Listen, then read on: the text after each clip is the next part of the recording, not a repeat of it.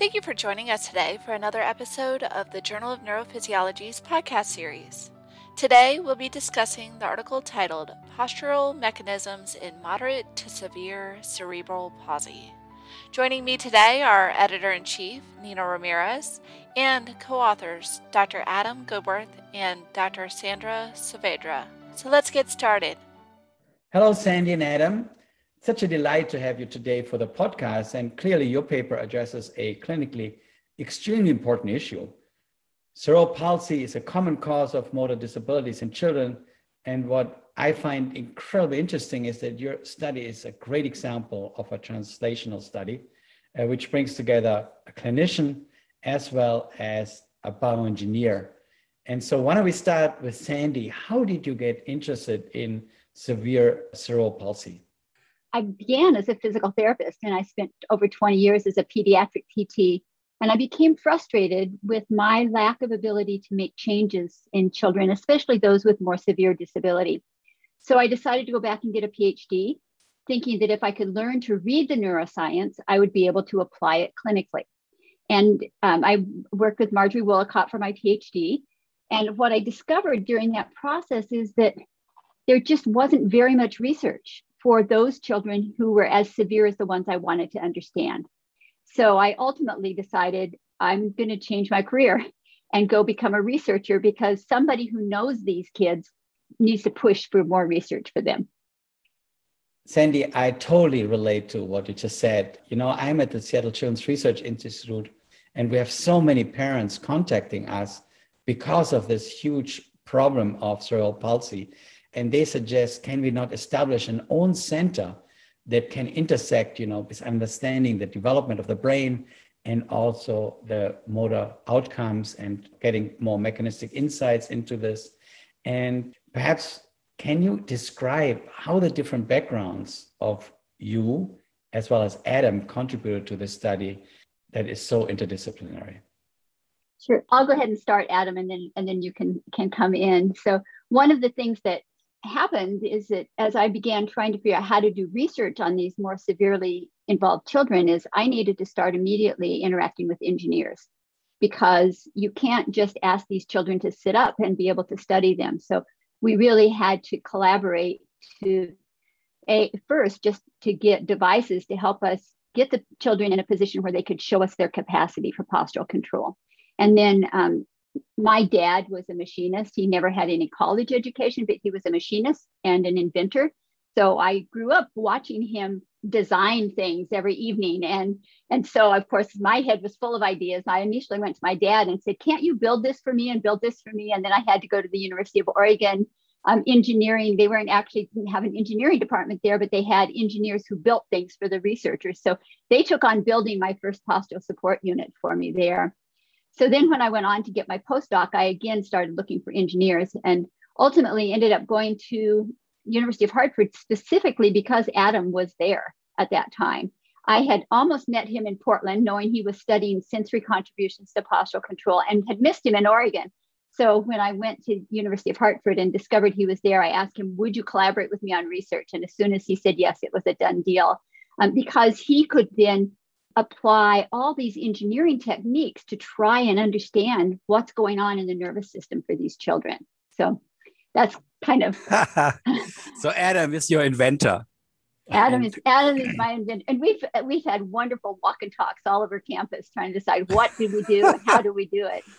Thank you so much. And of course, a huge impact of cerebral palsy is on posture.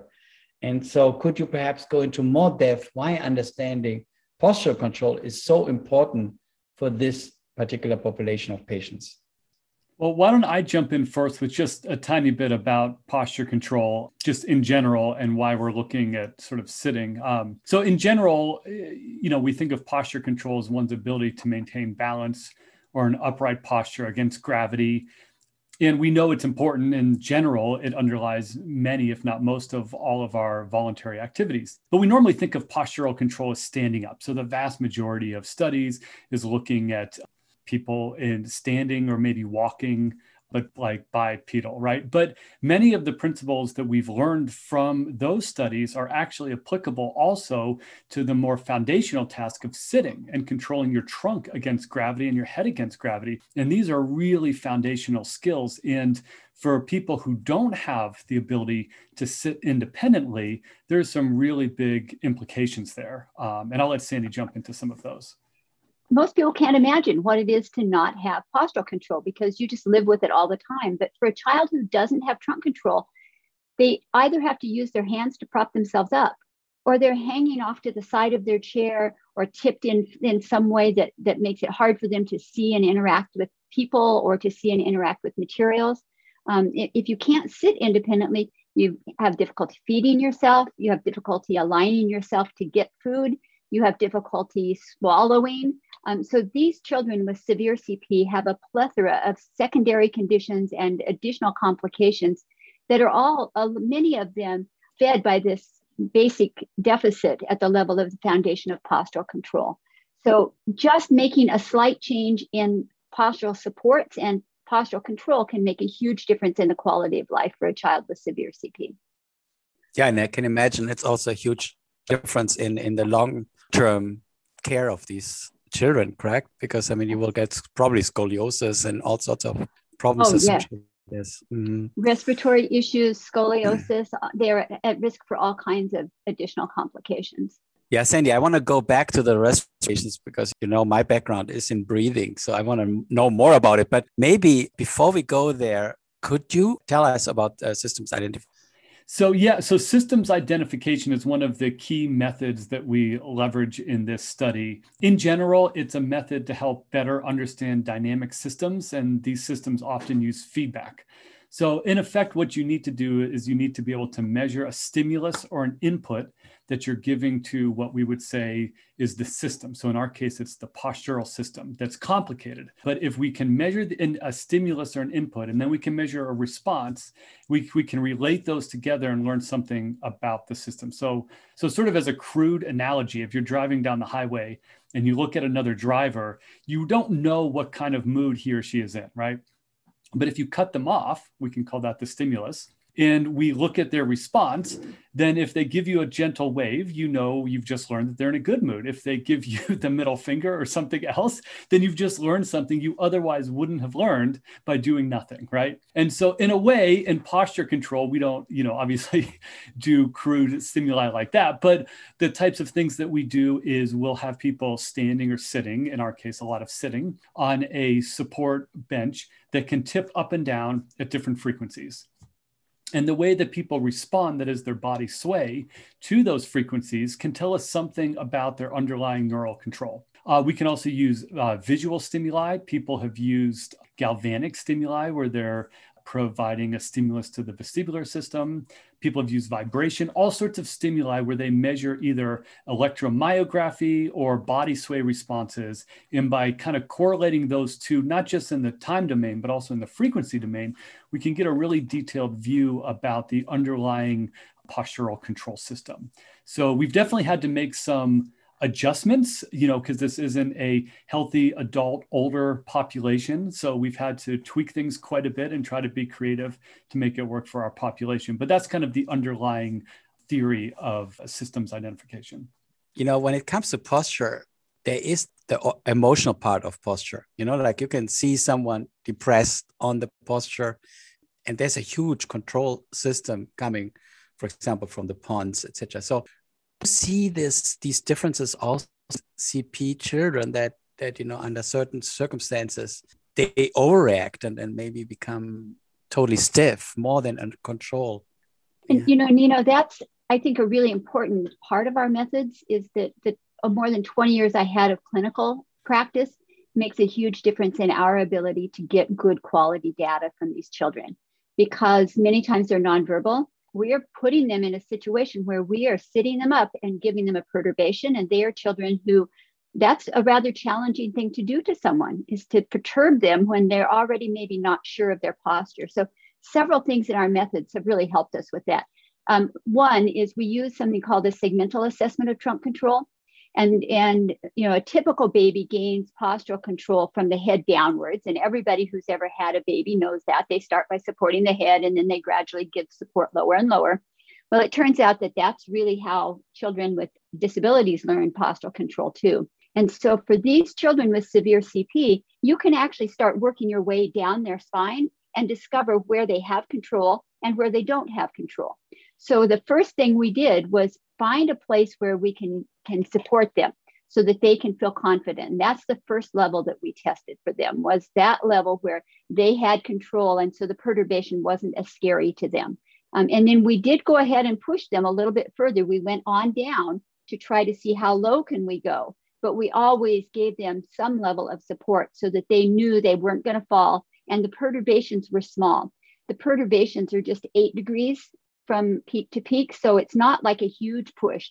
A lot of the kids tolerated this paradigm better than I ever expected. I was really pleasantly surprised when, I had originally looked at kids just sitting on a bench with no perturbation, and they tolerated this perturbation paradigm that Adam created for them much better than they do sitting on a bench with nothing happening. I think it feels kind of like you're on riding in a car on a bumpy road. So you've got these kind of little frequencies that just kind of bump you around a little bit. So by kind of combining those things, we also let the kids watch their favorite movie so that they could just sit there and watch a movie while we bump them around a little bit. And yet we were able to get some really nice data while they were trying really hard to stabilize themselves to try and keep up with what was happening. I just want to jump in one thing also, because it is such an interesting question. One of the things that we do is we test people multiple times, right? So we know that sometimes someone's going to be a little more on and sometimes a little more off. And that's something that I found was even more important with these data than in healthy controls, is to have multiple repetitions. And more recently, Sandra and I have been playing around with the idea of using like a visual stimulus that's almost like video gaming in a way, so that we incentivize them even more and reward them even more for really trying to be upright. And so those are some of the things that we're thinking about as well.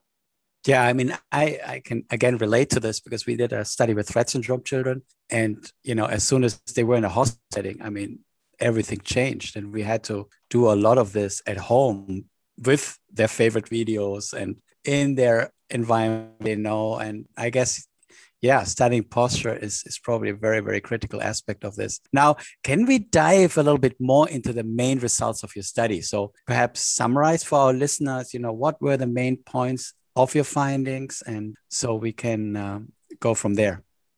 Yeah, maybe I'll just jump in. I think there's probably 4 main results. The first one has mostly to do with the experimental data, which wasn't terribly surprising, but is still important to mention. We found that there were larger responses to the perturbations than obviously a mature postural system, and the responses were more variable. We gave kind of like the same stimulus multiple times, and the response was different from one time to the next, and quite different in the kids with CP compared to the mature adult system.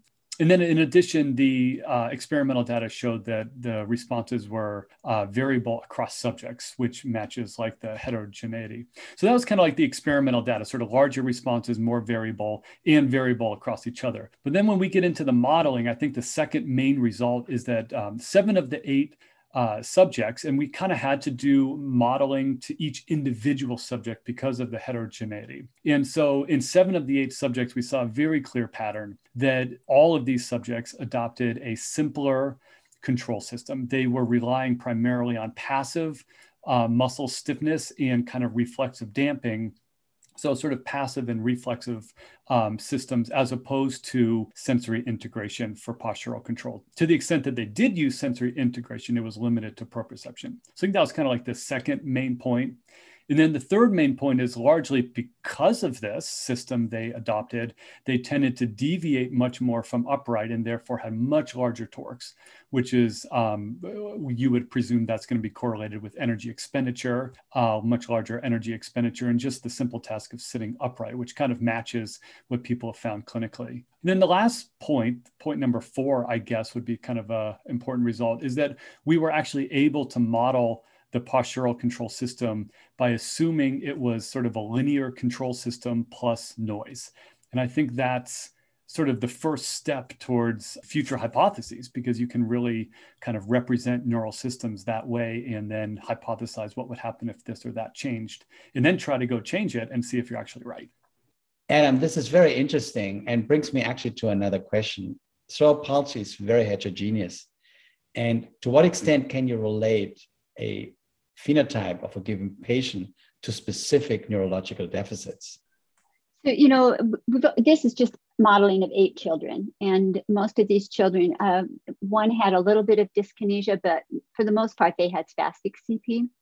And so in terms of looking at the heterogeneity, we really didn't have a broad enough group yet to be able to say a lot there. What did surprise me, though, is number one, each child had no two children had exactly the same parameters, which means that each child did have had to be individually modeled. And yet out of that, 7 of the 8 had this pattern of either passive stiffness and damping or proprioception. And only one of the children, the only one who was a GMFCS3 who could walk with a walker, is the only child who showed any kind of integration that was more than that. So I think that even though there's this huge heterogeneity, I think that some of the underlying restrictions to their control system may be the same. And we don't really know what it is that helps children to begin to integrate visual and vestibular input. I mean, children with CP have vision and they have vestibular systems. Some studies have shown that they have normal vestibular function. And we had worked with some physicians from Mass Eye and Ear who tested our kids and said, no, their vestibular system is working for them. They're getting their visual vestibular responses, but they're not able to integrate it at a level with their posture, which is a huge clinical implication to me. And it kind of makes sense why they have such high energy costs and are a little bit delayed in their responses, because proprioception is not as fast of a sense for telling you, if you have to wait until you feel it in your muscles, you've gone further from midline.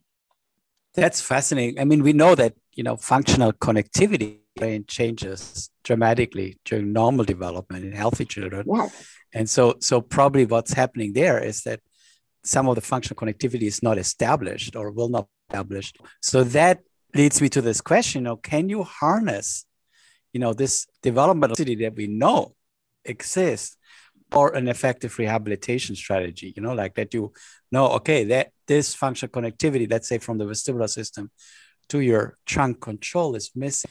Can you train this very specifically? Of course, that's the fascinating underlying question of why we're doing everything we're doing. It's like, how can we apply this and make a change for these kids?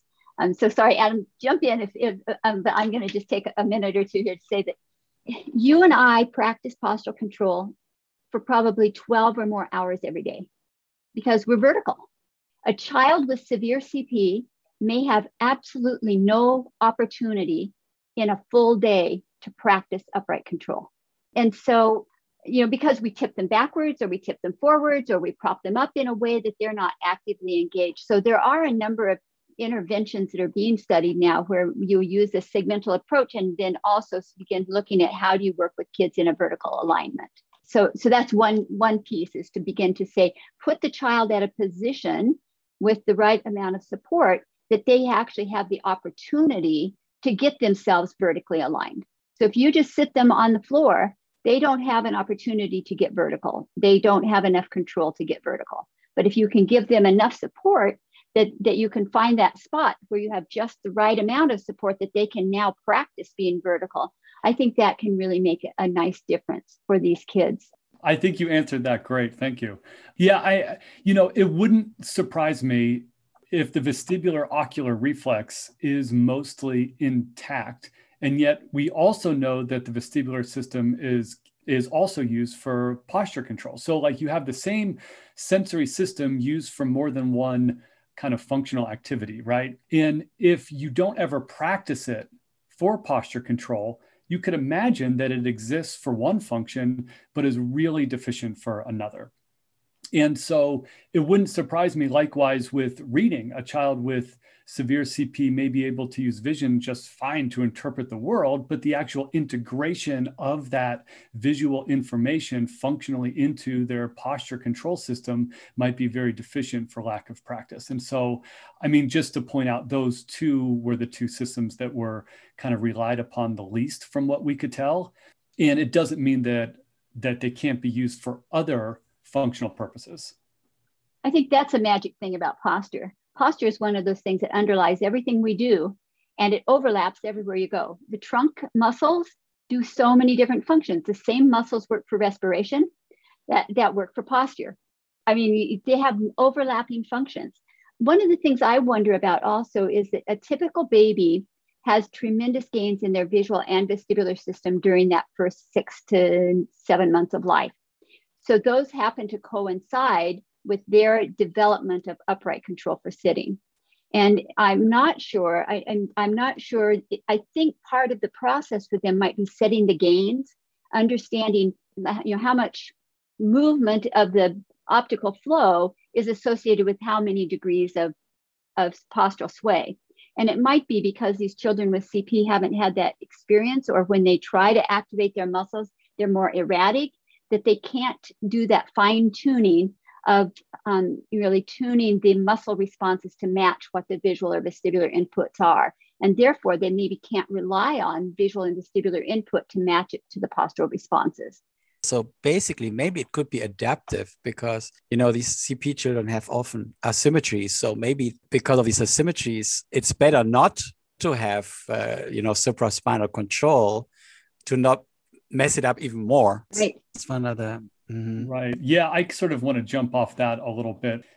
In a way, healthy, sort of mature posture control often involves a high use of sensory information, especially if you're on like a tilted surface. If you're on a tilted surface, you really need to use vision and vestibular because that gives you cues of where upright is. And so adults leverage these systems in order to stay more upright. And therefore, one goal is to be upright. Another goal, because you're more upright, you don't have to generate as much torque to counteract gravity because you're vertical with respect to gravity. So you sort of accomplish two things at once by doing that, but that comes at a cost. It's a kind of a neurologically complicated process to rely on multiple sensory feedback systems, integrate them, rely upon the right one, and then activate muscles accordingly. And that all takes a time delay.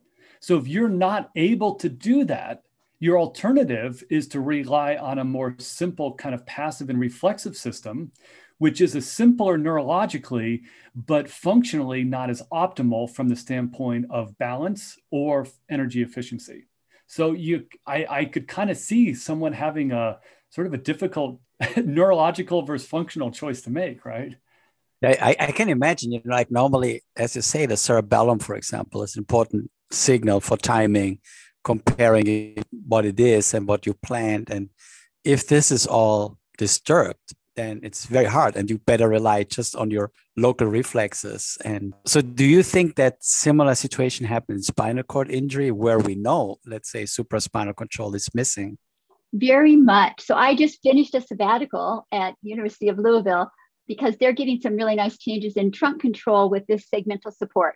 And so, I think it's probably the same across a lot of neurologic diagnoses, that for children who don't have upright control, they need to have some practice in upright control to begin activating what they have. And with the kids with spinal cord injury, they're actually activating the spinal cord below the lesion to try to improve posture. And the kids with CP don't really get a chance to do that either, when they're non-ambulatory. So I do think there are many parallels there. I keep looking at Adam and thinking, don't you want to model kids with spinal cord injury too? Yeah, the inventor, Adam, what's going on? No, but, speaking of invention here, when you think about the wheelchairs, they're often made to be comfortable, that the kids are not hurting, but maybe the focus should be on containing some vibrations, electrical stimulations, or so that they get their practice 8 hours a day or so while they're sitting. And I don't know, is this concept there? Yeah, the year before last, I took a group of students into a public school system, and we said, can we change how children are positioned in school and make a difference to how much time they can spend upright? And we were actually adding things to wheelchairs that were very fancy wheelchairs that would collapse with a child who had a lot of extension, and they were all leaning backwards and things. And that's, we use the same principles that Adam and I use in our studies. We stabilize the pelvis in vertical alignment. We give segmental support to the level that the child needs it. We get them in vertical alignment. And it's just shocking how much it changes the child's ability to start interacting in the classroom. So, there's lots of work to be done with respect to giving these children a position in which they actually have an opportunity to be vertical and able to manage posture at the same time. Sandy, proprioception seems to develop rostrocaudally. And is it possible that these kids are stuck in development and cannot transition from one state to the other? I think they can overcome it, but I think we don't yet know all of the parameters we need to put in place to help them overcome it. So we've seen children change the level of control, but the children with CP are much harder to change than, for instance, a child with spinal cord injury, which just blows my mind. The child with CP has a normal spinal system, and yet it's a challenge to get them to get enough practice, I think, enough vertical time. But even a child without head control, if you give them the right supports, you will see that maybe they can come up and hold their head and sustain it in vertical alignment longer if you set them up with the right amount of supports. So we have so much more research to do to get to the intervention side of this. I'm trying to hold myself back and say, let's understand the mechanisms first. And this study that we just did kind of blew my mind, because in typical babies, we see them go through this process. They do the cephalocaudal process, but they also go through a series where you see them. There may be a critical window where they gain a certain amount of control, and then they begin to integrate the visual and vestibular systems. And we don't know yet even on the typical babies, what does that window look like in the development of sitting? Babies develop it so quickly. So Adam and I have been using this paradigm for typical infants, and we're just starting to get into modeling some of that and looking at how they begin to integrate the visual and vestibular systems and trying to look at the parameters around typical development that help them make that leap. Because I think we need to understand that before we get too carried away with, well, let's try this and try that on the kids. I think we want to understand what we're trying to do and find out how to enhance their ability to open that window of opportunity for them. So talk a lot about posture and the pulmonary dysfunction. And we know it's a leading cause of death in children with CP, that, they have problems with breathing. Do you see that basically the posture affects also your control of breathing, like the intercostal muscle, diaphragm, etc.? Is that similarly affected and also more reflexive and less controlled by, supraspinal control? And, when you think about respiration, I think it's really multifactorial too, because being upright can drive your respiratory system in a different way than it is if you're reclining. Being more active can drive your respiratory system. And then you have the overlap between, if you're hanging out crooked, you've collapsed part of your trunk in a way that's going to inhibit your respiratory system also. So I think there's multiple factors there that tie respiratory in with posture for these kids. One of the things that's amazing to see is that a lot of times as you begin working on trunk control, you see changes in vocalizations. You see kids start changing, they'll start having longer vocalizations or more in-depth attempts to talk or communicate. So I think that's a reflection also that as you start to get more upright, you're able to start controlling both of those systems together. Oh my God, this is so heartbreaking, correct? I mean, like if you cannot talk, even because of your postural problems, and then the sleeping will disturb also brain development. And to what extent is sleep a driving factor of the trajectory of these children? Do you know? There's a new article that just came out. I just saw it yesterday, looking at sleep in children with cerebral palsy. And they did show in that article that the non-ambulatory children have significantly more sleep deficits than the ambulatory children. All children with CP had more difficulties than typically developing peers. But it not only was the child who's non-ambulatory have some like disrupted sleep, meaning they wake up often, they have trouble falling asleep, or they wake up early, or they seem to have pain when they're asleep. But that also, you're talking not just about a child having difficulties with sleep. If a child is having difficulties with sleep, you have a parent who's having difficulties with sleep. And so it's really a cascading issue for kids. I have already decided I'm going to start doing some sleep questionnaires for kids who are in intervention studies to say, if we change postural control, do we make a difference in the pattern of sleep that they have, And very often a child who's more severely impaired will end up having clinicians say, well, you have to be in a postural device at night in order to keep you from getting contractures. And the sleep study that was just published, they didn't ask about how the child was sleeping. They would just ask, were they sleeping or not? They didn't ask about positioning and things. But I know I tried a few times to put a positioning device on myself that I had recommended to a child just to say, how would I feel about wearing this overnight? And it drove me crazy. It was like, it's like we do those kind of things to kids. And then, so there's a lot of different. It's terrible. Yeah. To what extent do you think that we can use fMRI or also TMS to better understand the underlying connectivity and disturbances? Yeah, I mean, right off the bat, my initial feelings is yes, but in the future. I feel like we kind of need to have a more refined understanding of what's going on, because I would get the impression, I'm not an expert in those techniques, but I get the impression that it would be particularly challenging to use those techniques in kids with severe CP. And so you'd really want to know what you're going for is really worth the extra effort, if that makes sense. We need to have a very specific hypothesis. And I think right now, we don't know enough yet. I mean, if we can go a little further with this modeling, we modeled the lowest levels in this study. So the lowest levels that the kids could go. So these were the children who could handle support at the pelvis or the lumbar region. But we also have data from higher levels of support that we need to model. We really need to understand what happens in the typical infants during that critical period. So we need to get some infant data that's modeled. And then when we start being able to say, this is what we think is really going on with the kids with CP, what we think might jump them from one stage of integrating sensory input to another, then I think it's time to start getting some fancier techniques that can really help us understand which systems are feeding those. I mean, that's just my gut level, is that we still have a lot to understand.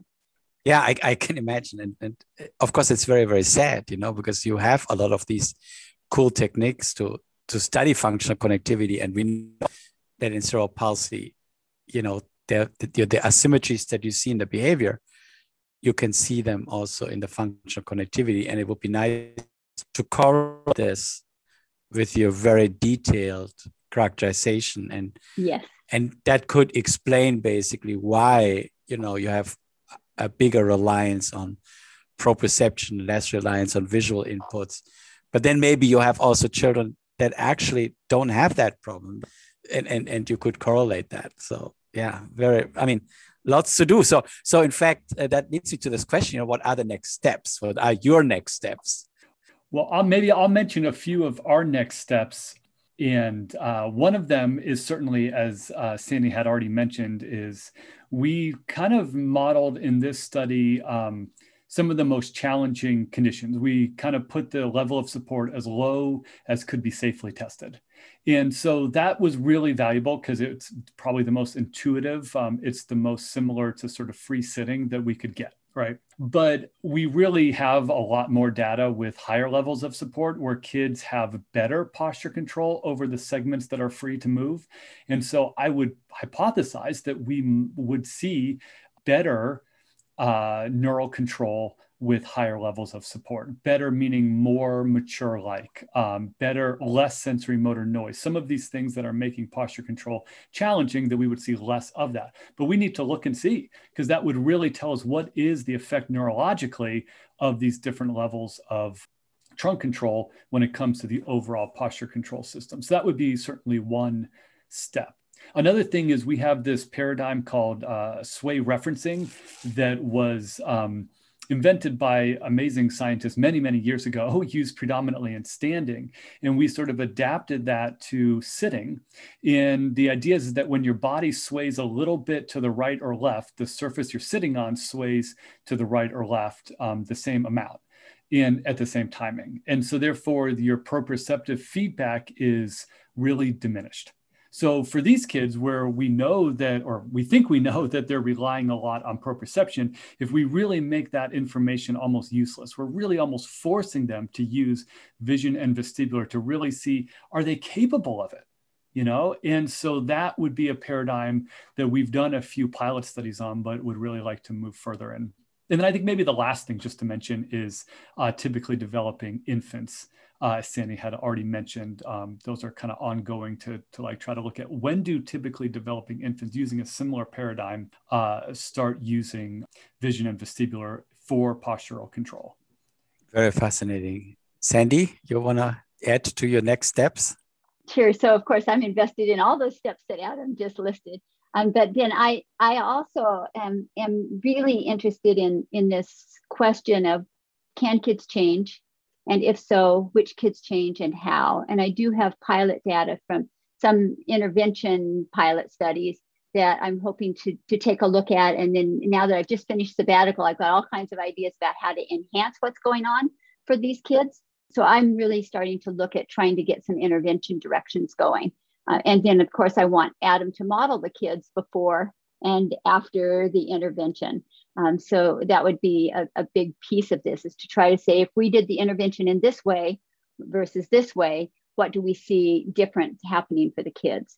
So that's probably one of my biggest goals right now, is to start moving this in a direction that we can start helping kids, because it's great to find out all these things about their system. But if we don't get out there and start applying it, it's like these kids are growing up without this benefit.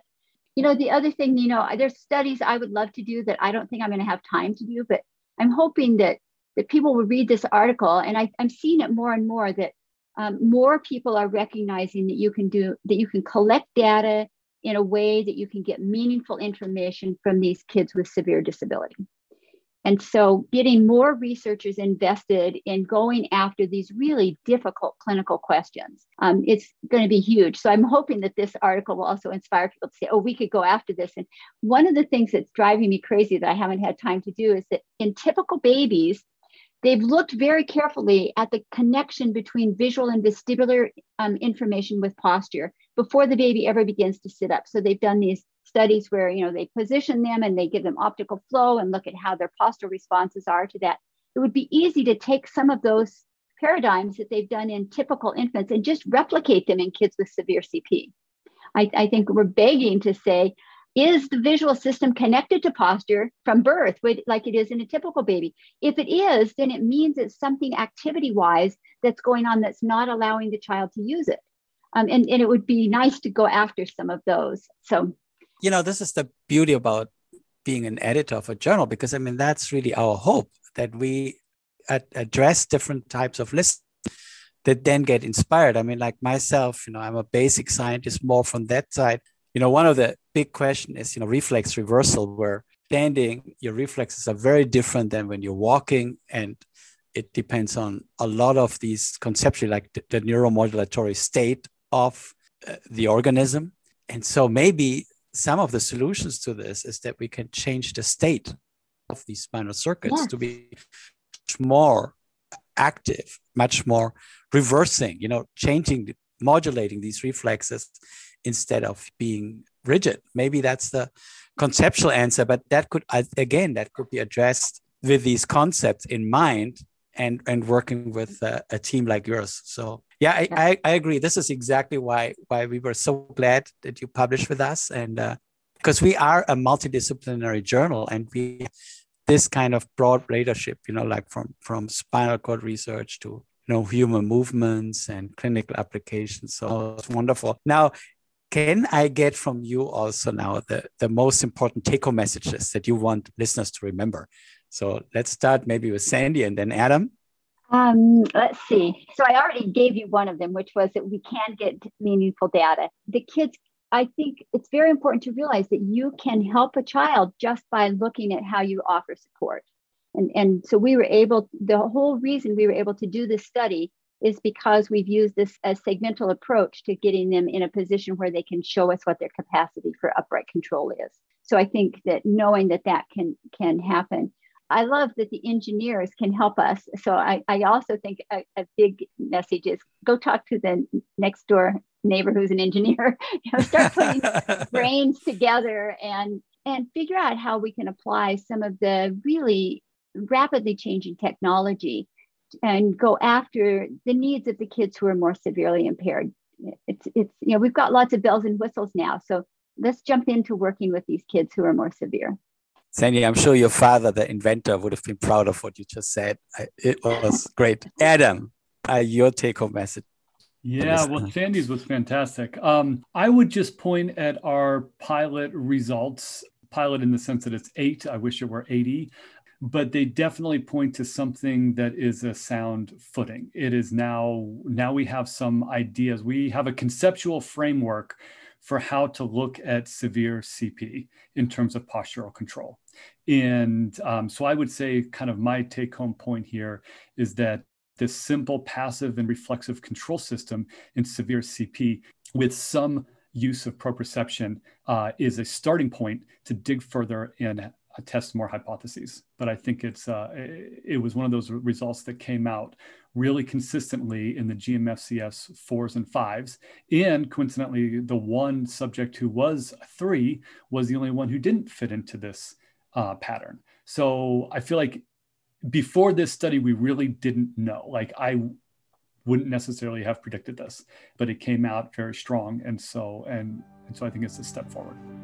Thank you very much, Sandy and Adam. That was extremely powerful, this interview, as it really addresses an important issue in pediatrics. And I can tell you from the perspective of the parents that this is an important topic that needs further research. And it's great to see a team like the two of you working together to solve this incredibly important topic and problem.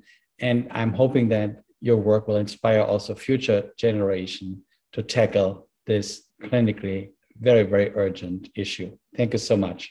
Thank you. Thank you. Bye.